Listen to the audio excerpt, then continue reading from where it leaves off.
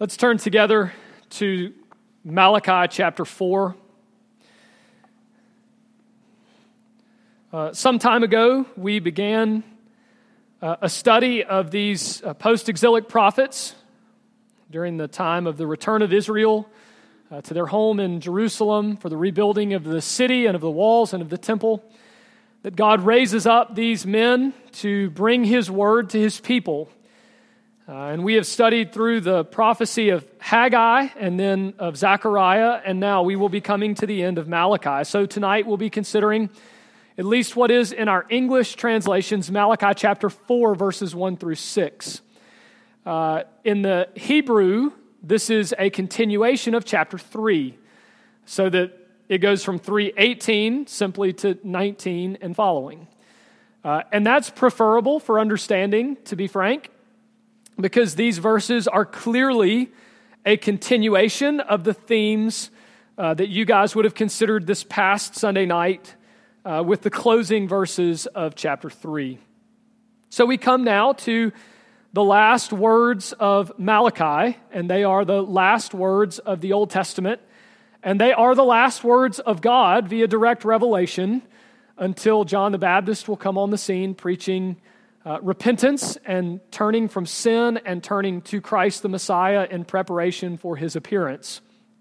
And so let us give great consideration and take heed to these words, as this is how this period of redemptive history in God's providence and care was closed. And so these words matter. It's kind of the last word. Let's pray together before we read them, and we'll try to consider them. Just 6 short verses.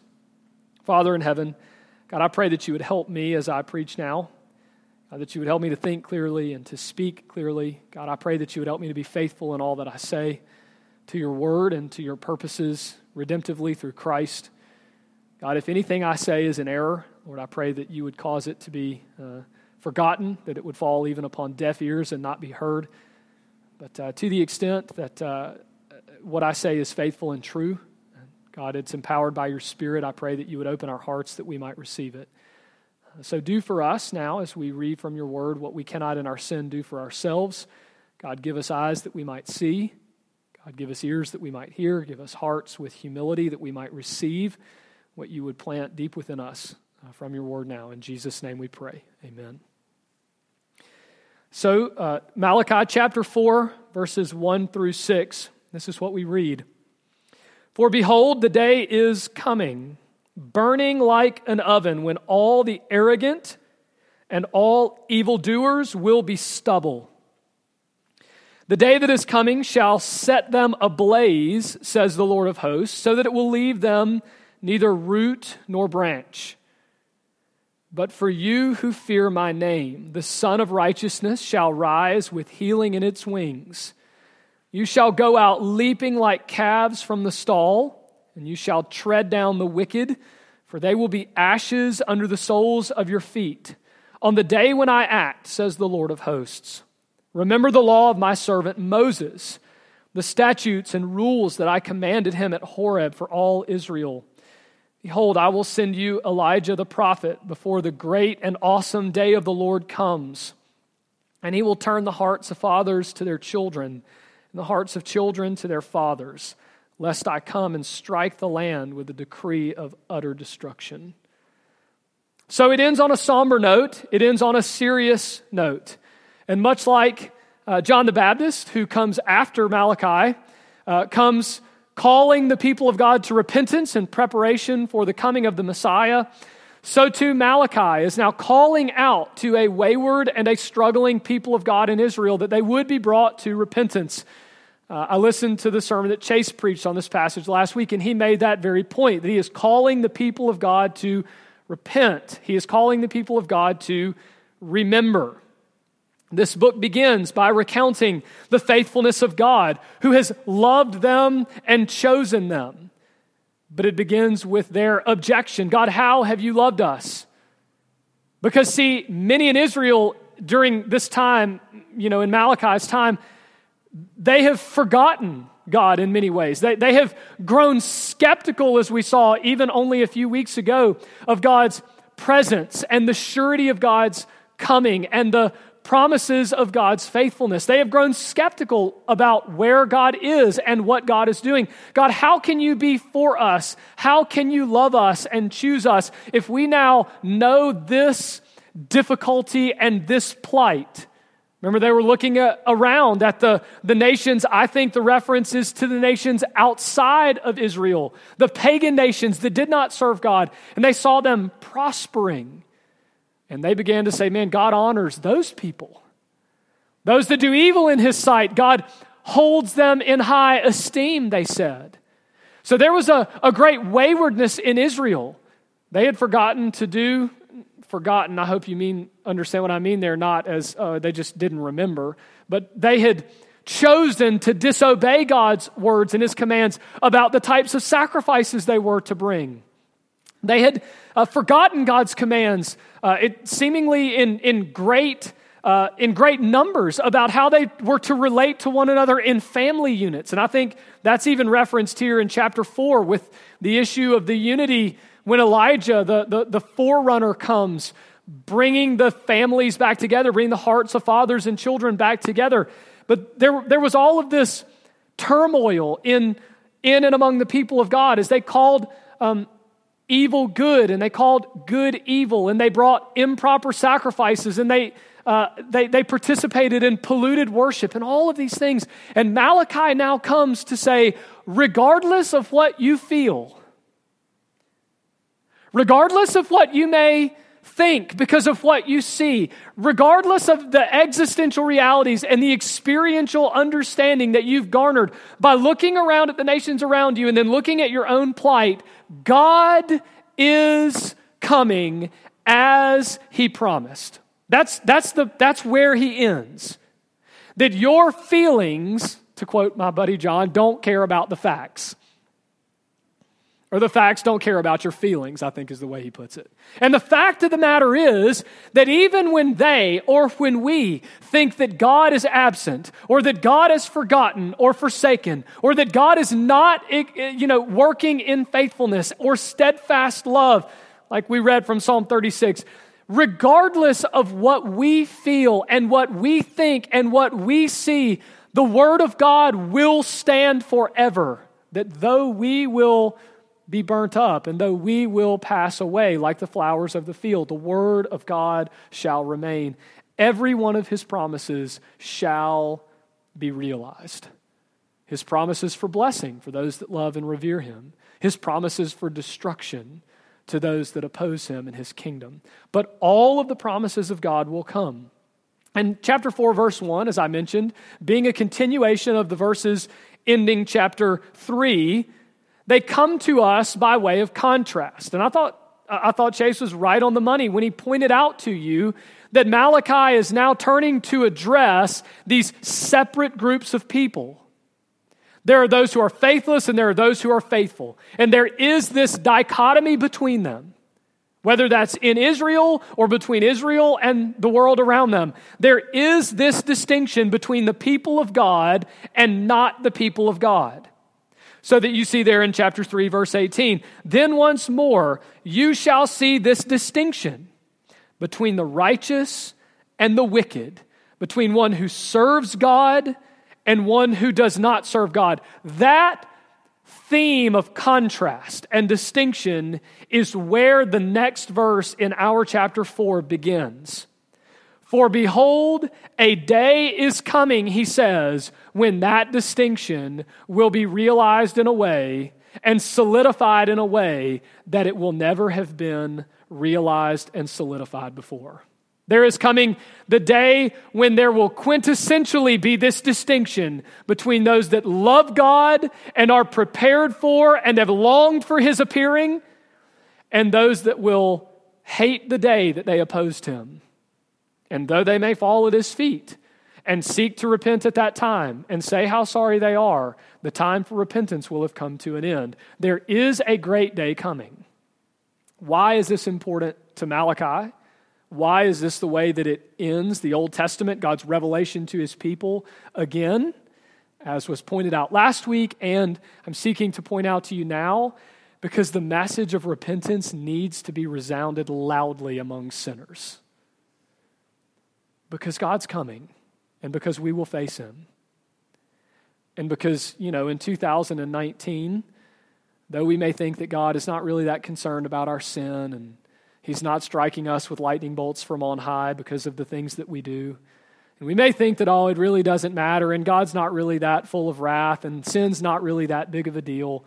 Friends, we need to remember the call of Malachi to Israel at this day. There is a day, and the day is coming, and the distinction on that day shall be severe. So repent.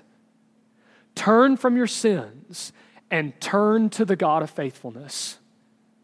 Love him, serve him, revere him, honor him, keep his words and his statutes, that you should be prepared for his coming on that day. Now, as I said, this contrast continues with the theme, and so I want to try to show you 3 ways in which that day is shown to be a day of contrast.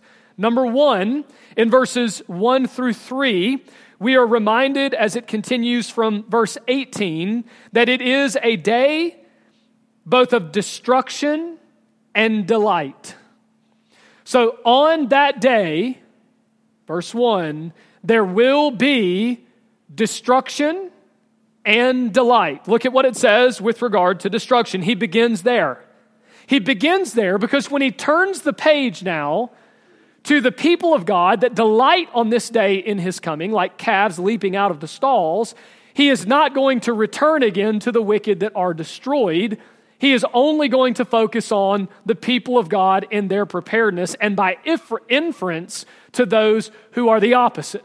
But he begins with those who are not the people of God. For behold, the day is coming. Notice the definite article. It is the day, the great and terrible day of the Lord's final judgment and return. And it is coming. Not a day might come. It is sure. And it is not only a possibility. It is a guarantee. It is as if it is finished and it has happened. It has simply not yet been worked out in redemptive history because the day of its appointment has not yet come. But the day is coming. How does it come? First of all, burning like an oven when all the arrogant and all the evildoers shall be stubble. That's the first picture that he paints. What is this business about the oven? Well, they didn't have gas and electric ovens in that day. That's not news to any of you. But so one of the things they did for cooking purposes is they developed a way to get ovens very, very, very hot. I can only imagine, I've never seen a picture, but I've read several historical descriptions. They created these cylindrical clay ovens or pots that were 2 to 3 feet in length, and all I can picture is like a green egg, okay? This clay, sort of thick-walled, ceramic, insulated heat monster. And it's 2 to 3 feet in length. And often what they would do is they would utilize the insulating properties of the soil and of the earth, and they would bury them down into the ground with a small opening at the top. And they would light a fire. They would place coals and rocks, probably some sort of stone that would accept the heat that they had figured out. I'm not quite sure. In the very bottom, they would pile it up like coals, and then they would light a fire. And they would get that thing good and hot, but then they would take it away. And in this situation, they could get the pot or the oven down in the earth much, much, much hotter than they could get an open flame out on the ground. So that the result was they could cook very difficult things to cook that needed high heat, like bread. Okay? And so they could cook them for long periods of time. The heat would not be lost. These things would stay hot for long periods of time, and they could cook them quickly and effectively because of the high heat that was there. Now, the picture that's being painted here is that when Jesus comes back, it's going to be as if all of the evildoers like stubble. Now, stubble would have been simply what was left over. The language here is what was left over, like the chaff or the stalks, the driest portions after the grains were harvested that remained in the field. What that means is it would have been ready to burn, and it would have burned quickly. It would have burned hot. And you could only imagine if you gather up all of this chaff and all of this stubble that is so dry, and you walk over to this just smoking hot oven, and you drop it all down in there, it is going to be toast in a moment. That's the picture that's painted here, as dark as that may be. That on the day when the Lord returns, there will be no more time. It's immediate in its severity, and it is absolute in its destruction. For those evildoers, we're all evildoers in a sense. These are those intent on evil, opposing God's reign in their life, embracing the darkness because they hated the light, to use some of John's language, or again, those who continued habitually to walk in darkness because the light was not in them. Those who did evil in this way, in arrogance against God, shaking their fist, as the Pharisees we saw this morning, in arrogant, willful unbelief, they shall be gathered up like stubble and incinerated in the oven of God's judgment. Now, this is not like the fire of judgment that we have seen previously back in, 3:2. Look at what it says, "But who can endure the day of his coming?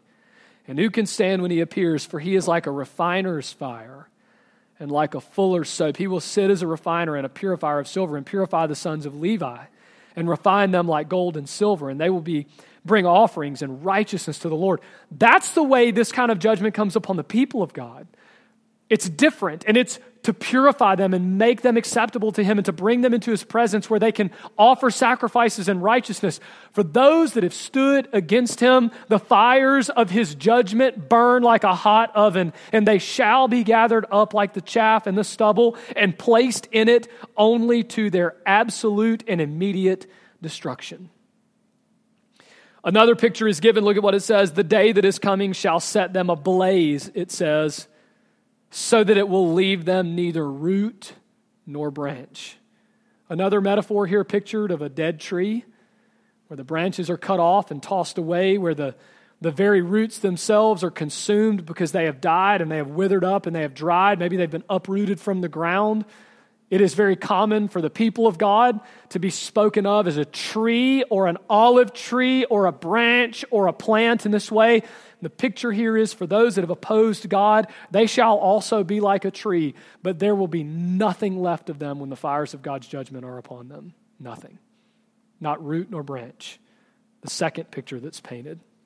And so you can see clearly that on this day, the distinction is made between those that love and serve God and those that stand in opposition to His kingdom. And for those that have stood against Him, they shall be brought to destruction. But, verse 2, "For you who fear my name," that is, revere me, "the Son of Righteousness shall rise with healing in its wings." What a contrasting picture.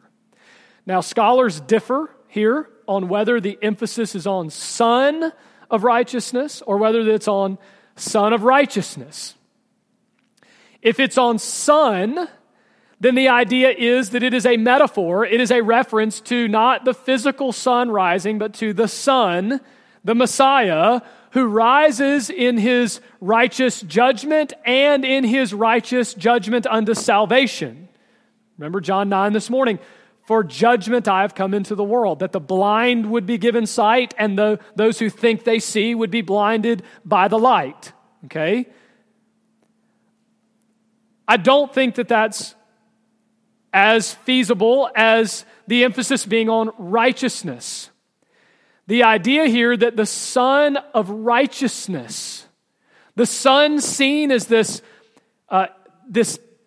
beacon of God's grace that gives light and gives warmth and brings growth to vegetation and so forth, but that now at the dawning of Christ, at the end of the age, that God will arise and will be seen in utter righteousness. And it is in righteousness and equity that this judgment shall come. I think this is the better option because of those people in Malachi's day who have doubted exactly these things: the righteousness of God, the justice of God. Think back to, is it 2:16?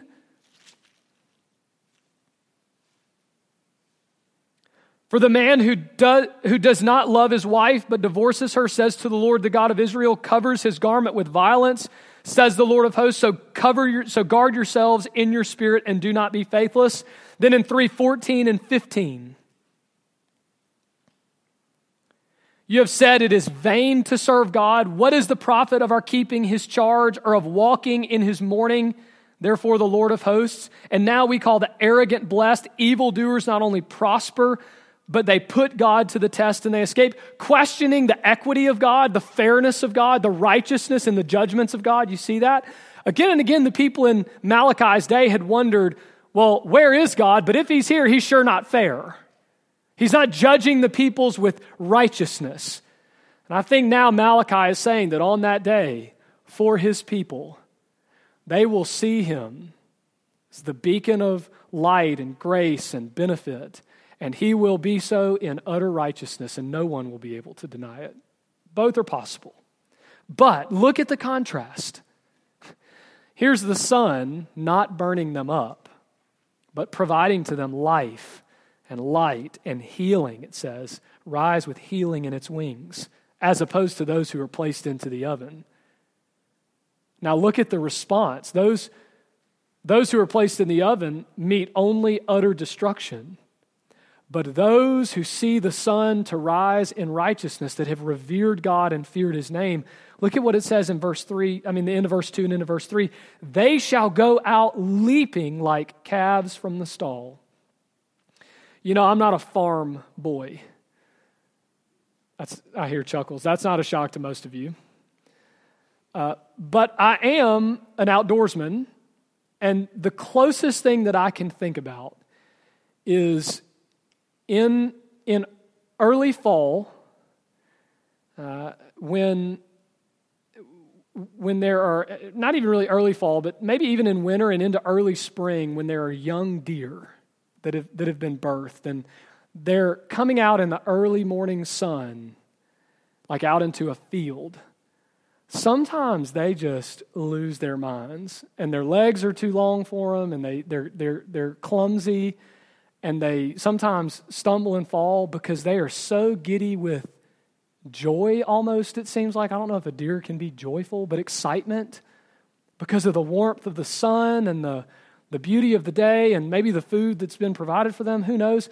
But they just jump and fight and prance and run around and drive the adults crazy sometimes. Anyone that has seen this sort of thing in deer, and I can only imagine that's something of what it is for a calf when he's released from the stall and he enjoys that freedom and he feels the warmth of the sun upon him, and maybe from a cold night in the stall or something of that nature. But that's the picture that's painted here for us, that we will be so gleeful and joy. We will be so delighted in the sun of God's grace, in righteousness and justice and fairness and equity, that we will run out into the field like a leaping calf before him, unable to contain our joy. What a contrast. Look at verse 3. And you shall tread down the wicked, for they shall be ashes under the soles of your feet. Now, the idea there is not that we will play any part necessarily. It is that because God has destroyed them, that no longer they shall tread upon us in opposition to his kingdom. Under the soles of your feet on the day when I act, notice he says, when he does this, says the Lord of hosts.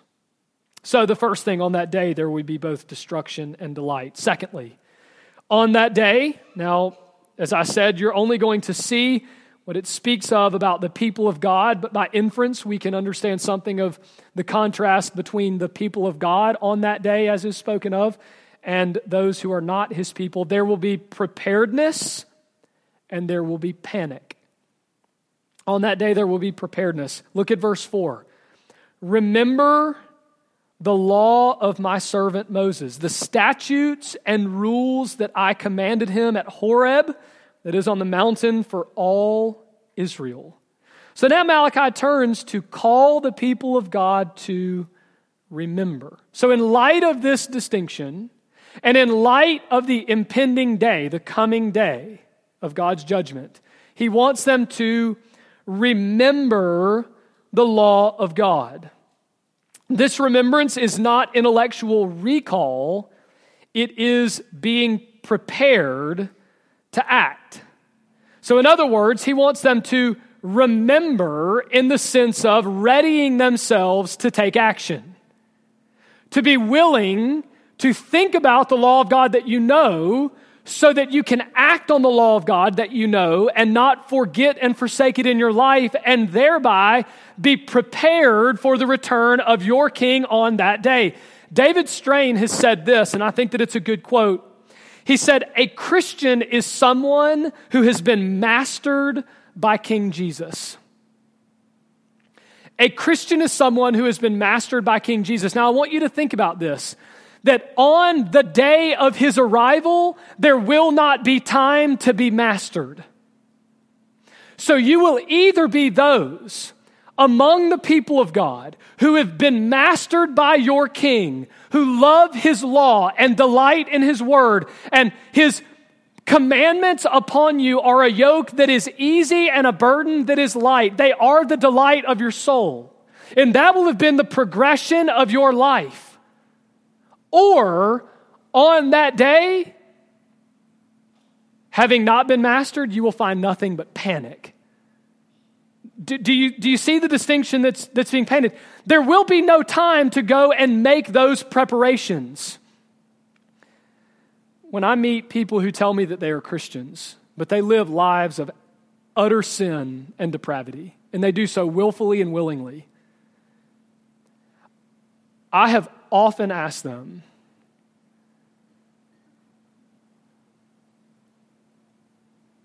if you have no interest in the commands of God now and in doing what pleases Christ now, if you have no interest in the words of David Strain of being mastered by your King now, how miserable do you plan to be if you think you're going to go to heaven? The reality is, friends, they shall not.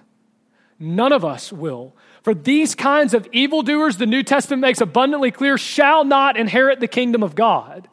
And it's not teaching some sort of works-based righteousness.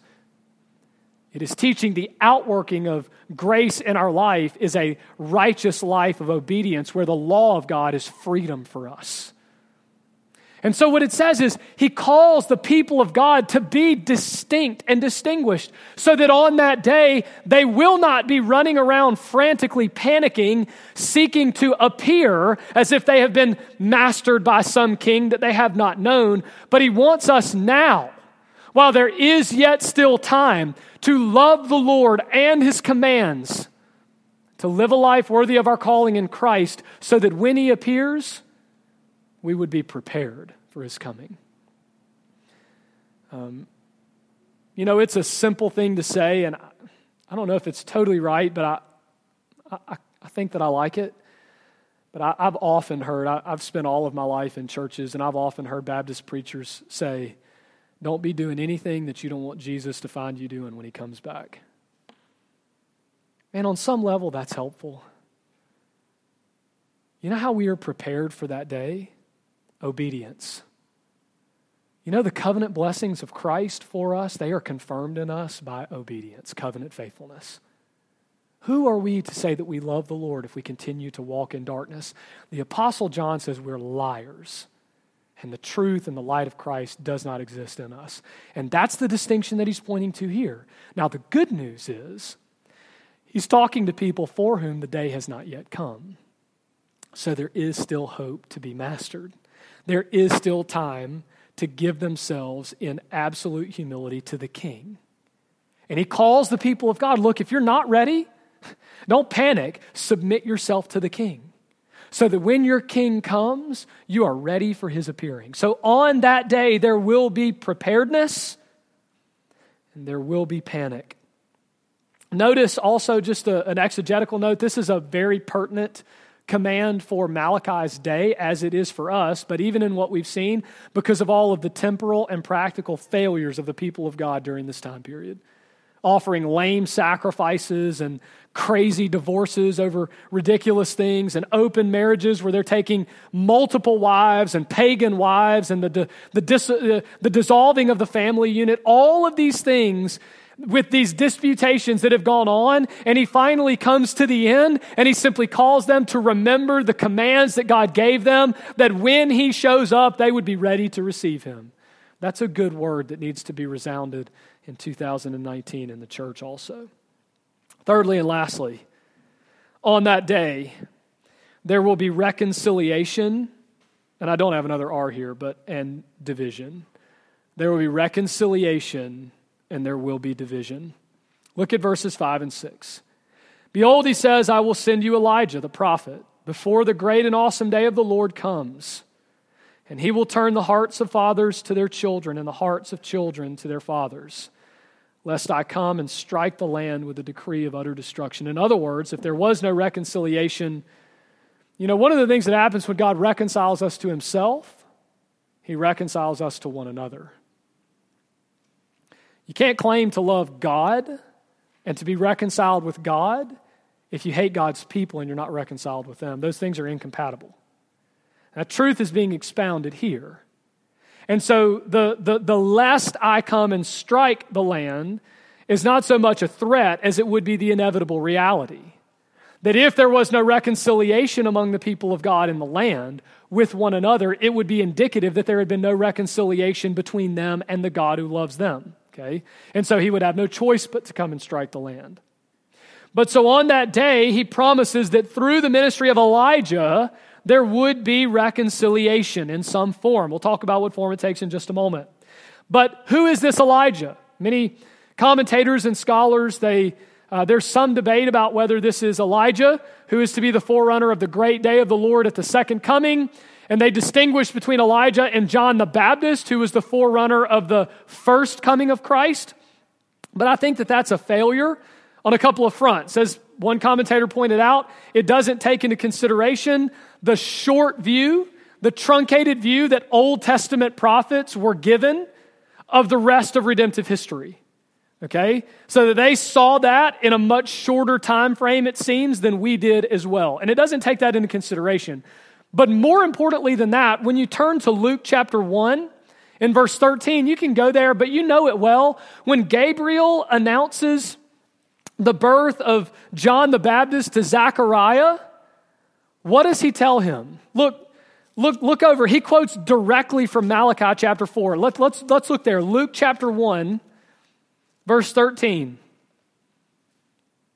But the angel Gabriel said to Zechariah, do not be afraid, for your prayer has been heard, and your wife Elizabeth will bear you a son, and you shall call his name John. That is John the Baptist. And you will have joy and gladness, and many will rejoice at his birth, for he will be great before the Lord, and he must not drink wine or strong drink, and he will be filled with the Holy Spirit, even from his mother's womb. And he will turn many of the children of Israel to the Lord their God. And he will go before him in the spirit and power of Elijah to turn the hearts of the fathers to the children and the disobedient to the wisdom of the just, to make ready for the Lord a people prepared. You see the same language there, don't you? Even declares that this John comes to do this work of turning the hearts of sinners to God, and then turning the hearts of children and parents that are wayward to one another. You see that this work of reconciliation that John the Baptist is sent for is said to be done in the spirit and work of Elijah. Spirit and power of Elijah. So I think this promise was realized in the ministry of John the Baptist, who came to prepare the way for Christ, who at his first coming set into motion the end period. Okay? The final period of redemptive history is now. Because once Jesus came and accomplished salvation for the church, then all we now wait for is the consummation of the age and the redemptive plans of God upon the earth, that he would return again to judge the living and the dead.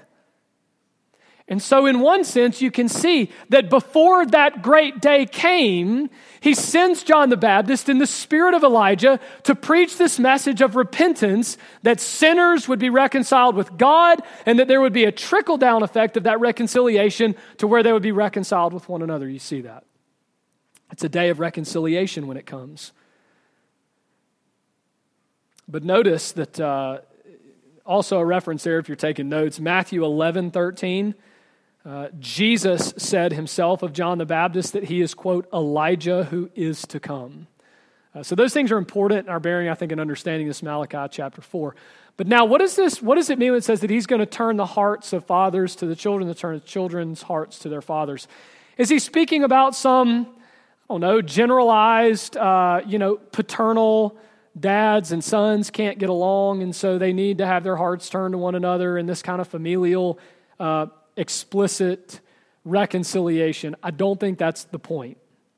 I think he chooses that family relationship because it was a quintessential relationship in his day of brokenness. And here's why. If you go back into what Malachi has already recounted, what was one of the main problems of sin in Israel that was destroying the covenant community? It was fathers taking inappropriate wives and forsaking the wife of their youth and straining the family relationships. So you can imagine now these fathers who are setting out and putting out and setting aside their children's mothers. You can imagine the children, the way that they felt about their fathers as they watched him take younger, more beautiful pagan wives in contradiction to what God had said. You can imagine, we see some of that in our own day now with the ease of divorce and with the ridiculousness that goes on sexually and immorally in the family unit, which in God's design came before the church and is the bedrock, foundational core of society and of the church, the family. So that's disintegrating in Israel because of the actions of the fathers and the way that it's affecting the family. What is he saying? Well, in the spirit of Elijah, John the Baptist comes and he preaches repentance where the sinners can be reconciled with God. Let's think about those fathers. Even at the time of Elijah, there is evidence to show that those practices were still rampantly ongoing, even at the time and ministry of Jesus, who in the Sermon on the Mount addresses what? The ease and the insanity of the divorce practices in Israel. Okay? So if that's continuing, now these same men are called by John the Baptist to be reconciled with God through faith and repentance. And because their sins have now been forgiven, they can be reconciled with their families. Children can be reconciled with God. And they no longer have to be bitter and angry at the sins of their parents and the failure of their parents. Okay? They can be reconciled to God and therefore reconciled to one another. And so I think he's simply he's using the most immediate things around him, the most broken relationships around him, to say that the day of the Lord is a day of reconciliation for those who are reconciled with God. But for those who are not, there is only division to be found. You know what the hope is for families? By the way, those of you seeking to be counselors in family units, those of you who have any contact in counseling with and helping families that are struggling, look, take note. What families need is the gospel. Because until fathers and mothers and children are reconciled to God, there is zero hope that long term they will be reconciled in a meaningful way with one another. There is a trickle-down effect by grace of this reconciliation that the church, the people of God, know and enjoy. And so on this day, actually prior to this day, in God's grace, when the divisions are made final, he speaks about those who are the people of God and those who are not. And those who are the people of God have their hearts turned to love the Lord and have their hearts turned to love each other. That's why we have to love each other in here, because we're a family also in a different sense. We have to support one another, and we have to bear one another's burdens and all of those things. So, Malachi calls the people of God to repent. He calls the people of God to remember.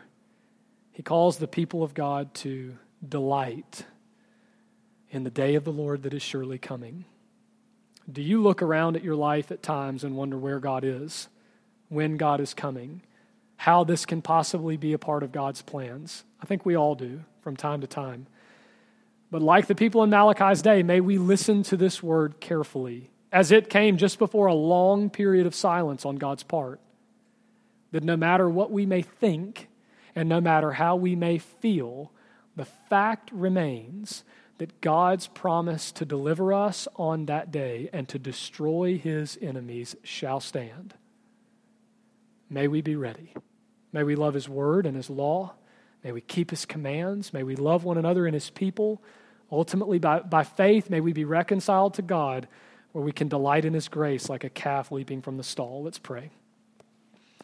O Lord our God, we do thank you for the grace that you've shown us in Christ, and we pray that you would help us to live worthy of that grace. God, that we would indeed remember, no matter how we feel and what we think, no matter what the circumstances of our life are around us, that you love us, that you keep us. God, that you are coming to get us. But that day will be a day of division. That there will be a final dividing between your church and everybody else. And for us, your people, who love you and delight in your word, and who fear your name and revere you and serve you, God, it will be a day of vindication and delight. But God, may we reflect carefully on the fact that for those who oppose you and arrogantly make their own rules for themselves and seek to be mastered by no one other than self, God, it will be a day of absolute destruction and division. God, impress that truth upon our hearts tonight as we seek to love you more. In Jesus' name we pray. Amen.